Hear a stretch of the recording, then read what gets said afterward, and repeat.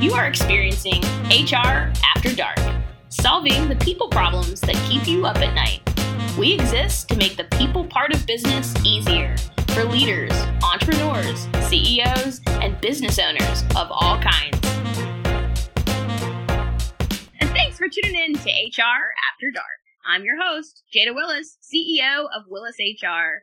I'm so excited about our special guest today. I could go on and on. She is a personal friend. She is a friend of Willis HR and our DEI contractor and consultant. I'm so excited to welcome Beth Ruffin with Beth Ruffin Consulting.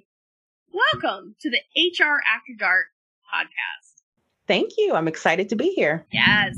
Like I said, I can go on and on, but I am pumped to actually unpack this topic, the topic of DEI, inclusive leadership, and really focus on everything that you're bringing to the table into organizations, small, medium, and large. But I really like the first page of your website and what it says. Make belonging and inclusion part of your company's DNA. And through many of our talks, it really is, it's not a check the box situation. It really is a part of implementing structure and strategy. But Beth, I want you to tell me a little bit about what you do and what are the services that you provide. Sure. Yeah. So we work with, like you said, organizations of all sizes, and we help them build inclusive work environments. I'm really obsessed with inclusion, which we can talk about a little bit more, but we define inclusion as the intersection between uniqueness and belonging. And so how can you make sure that your employees feel like they can be uniquely who they are and still belong and still have equitable access to opportunities and advancement and success at your organization? And so we work with organizations from beginning to end, whether it's doing an assessment, an organizational assessment, and helping leaders understand their strengths and their gaps. We help with creating and implementing DEIB strategy plans.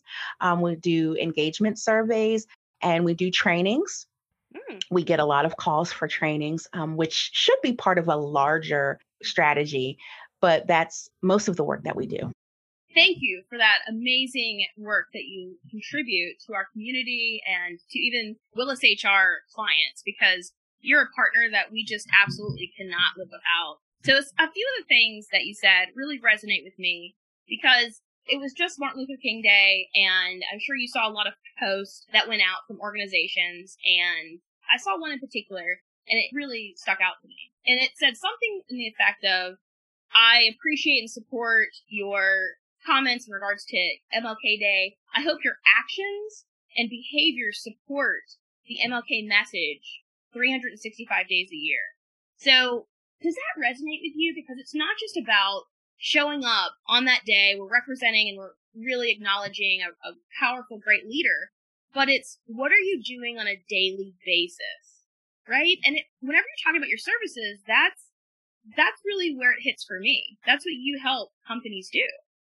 That's right. You know, when you talked about the DNA, that's what the ideal company looks like, is that everything you do, you're considering this work.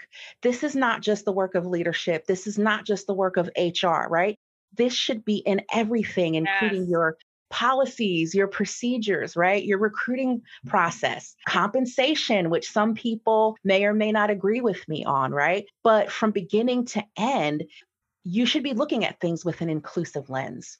I have so many comments. I feel like you hit into 6 different pillars that I want to break into right now. And then you said an HR magic word, policies. So right now, usually in Q1, most companies are revisiting and updating, revising, rolling out their employee handbook. And so I don't think that updating your employee handbook should be separate from updating also your DEI plan or strategy. So that's something to consider. I think that organizations it would behoove them to reach out to you on what does that look like and what language should be taken and actually placed into your employee handbook, because that's needed. Another piece is, so why would organizations, I mean, you had a lot of different pillars on what we need to do, but why would organizations even want to make this a focus for their culture, for their company? Mm-hmm. You know, you hear a lot of employers say, our most important asset is our people. Yes. And if that is true, then you want to make sure that your people feel like they belong. They feel like they can be themselves. They feel like their company sees them and hears them, right? And so, first and foremost, it's for your people.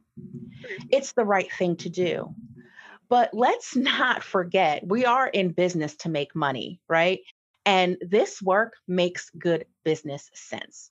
Research has shown over and over again that companies that focus on diversity, equity, and inclusion, they have higher profit margins, they have more innovation, higher employee satisfaction, lower employee turnover. And what does that all relate to? Dollars. So it's the right thing to do, and it's good for your business. I think you're speaking the language of a lot of listeners, CEOs that are listening. But really, this kind of comes to mind as I'm looking at some of the articles and trends. So we have the Great Resignation. Now we have what's called the Great Reshuffling.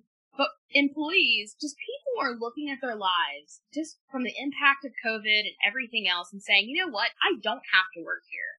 I have other choices. And so I think at the forefront of every job seeker's mind is, you know what? What's the brand of this organization? And then also, what are their core values? Does it align with my core values? So if I value diversity, am I going to feel valued and seen if I work at this organization? That is so different than even 5 years ago on what a job seeker would be looking for. So what you're saying makes sense. What you're saying is really important for organizations to consider. Absolutely. And when we think about the talent that is going to be coming into our companies over the next several years, so we're thinking about younger millennials and the Z-millennials, right? The Z generation, when we're thinking about them, this is one of the top 3 things that they're looking at. And they do not tolerate discrimination, bias. They don't tolerate that at all. So as we look at how the workforce is shuffling, how a lot of people are going to be retiring and will need to be replacing our workforce with younger people, this is going to be one of the key measures to recruiting that population. That means that we need to start now. You have listed so many reasons on why does it make, why it's the right thing to do, take care of our people, and how it makes business sense. But that means that we as an organization need to start now to start preparing if we want to be sustainable as a company and then also then competitive. So a couple of things that you've done for our clients. The one thing, you've already facilitated a workshop on recognizing unconscious bias. And then also what's upcoming is allyship, putting inclusion into action. So those are 2 presentations that I know that we're partnering with you on. What other work could you share with us that you may be working on this year, or how are you going to help organizations prepare today? One of the things we're really excited about is a new executive coaching program that we've put together, working with organizational leaders on the topic of inclusive leadership, helping them to role model this work. Because as we know, with any new initiative or any new work, it's top down, right? And so we do executive coaching with organizational leaders. We have other training topics as well, such as microaggressions or anti-racism. And then we also do organizational assessments where we can do an employee engagement survey, or we can review your organization and help you build and implement a DEI strategy. Perfect. Thank you for that. I really think that every organization, and this is nonprofit, small businesses of all sizes, this is something that we need to make a focal point. So, we're also talking about other hot topics, HR trends. Of course, COVID's going to be on the forefront of everything we're doing. Mental health, whenever it comes to taking care of our employees, providing the right benefits. I mean, there's so many different topics that leaders can get overwhelmed.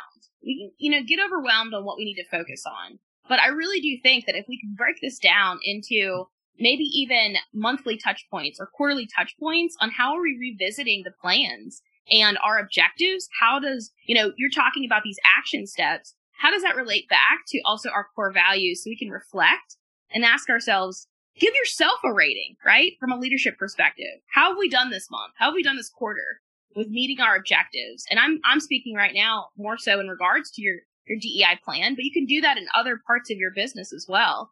I'm going to throw in your HR calendar. That's the, I'm a little biased in that area that you should be focused on, your HR deliverables. But there is a way to really take this large topic, or maybe it's overwhelming, but make it into bite-sized pieces so that it really is a culture. It's not a check a box. It's not one training a year. It is something that is embedded in your core values and you're living it, breathing it. There are no excuses anymore. That's right. A lot of companies, I think, have gotten to the point where they recognize the need and they are able to communicate when things are happening in the country or when there are perhaps recognizable days. But now is the time to start to implement action. Now is the time to have that plan to implement and also engage your staff, right? How can everyone be a part of this work? How does everyone have accountability and ownership and responsibility of this work? And then also, how are you communicating your wins, right? How are you letting people know that, hey, we've got a long way to go, but these are some of the things we're really proud of. And these are some of the things that we're implementing. Perfect. That's great advice. I hope that every listener actually does a nice little replay and takes notes, because I don't know about you, but a session with you, even I always say it, 5 minutes with you, I feel inspired to take action and to do things a little bit differently. So I want to thank you for your time. And how do we get in touch with you? If there's a leader out there and it's like, you know what, you're right, I need to take action now. I need to partner with Beth Ruffin. How do I do that? The best place is on my website, which is bethruffin.com. And for your listeners, we are offering a free website assessment. So there is a link on the website. And if you want us to review, we can look at your website and we can see how inclusive it is and give you some feedback on how you can make that more inclusive for anyone who's going to visit you via the web. Thank you so much. It's very kind of you. Again, I hope that you will join us because I want to make this a regular thing. I think that Willis HR should have you on our podcast at least once a quarter. And can we make that commitment to each other right now? Can we do it? Let's do it. I like it. See that? Putting the plan into action. This is what we're doing right now. All right. Well, thanks for tuning in. Please reach out to Beth Ruffin. And if you get lost along the way, please feel free to go to willishr.com. Don't worry. We'll help you connect with her. I'm going to challenge you and leave you with this. Do one kind thing for yourself and one kind thing for someone else.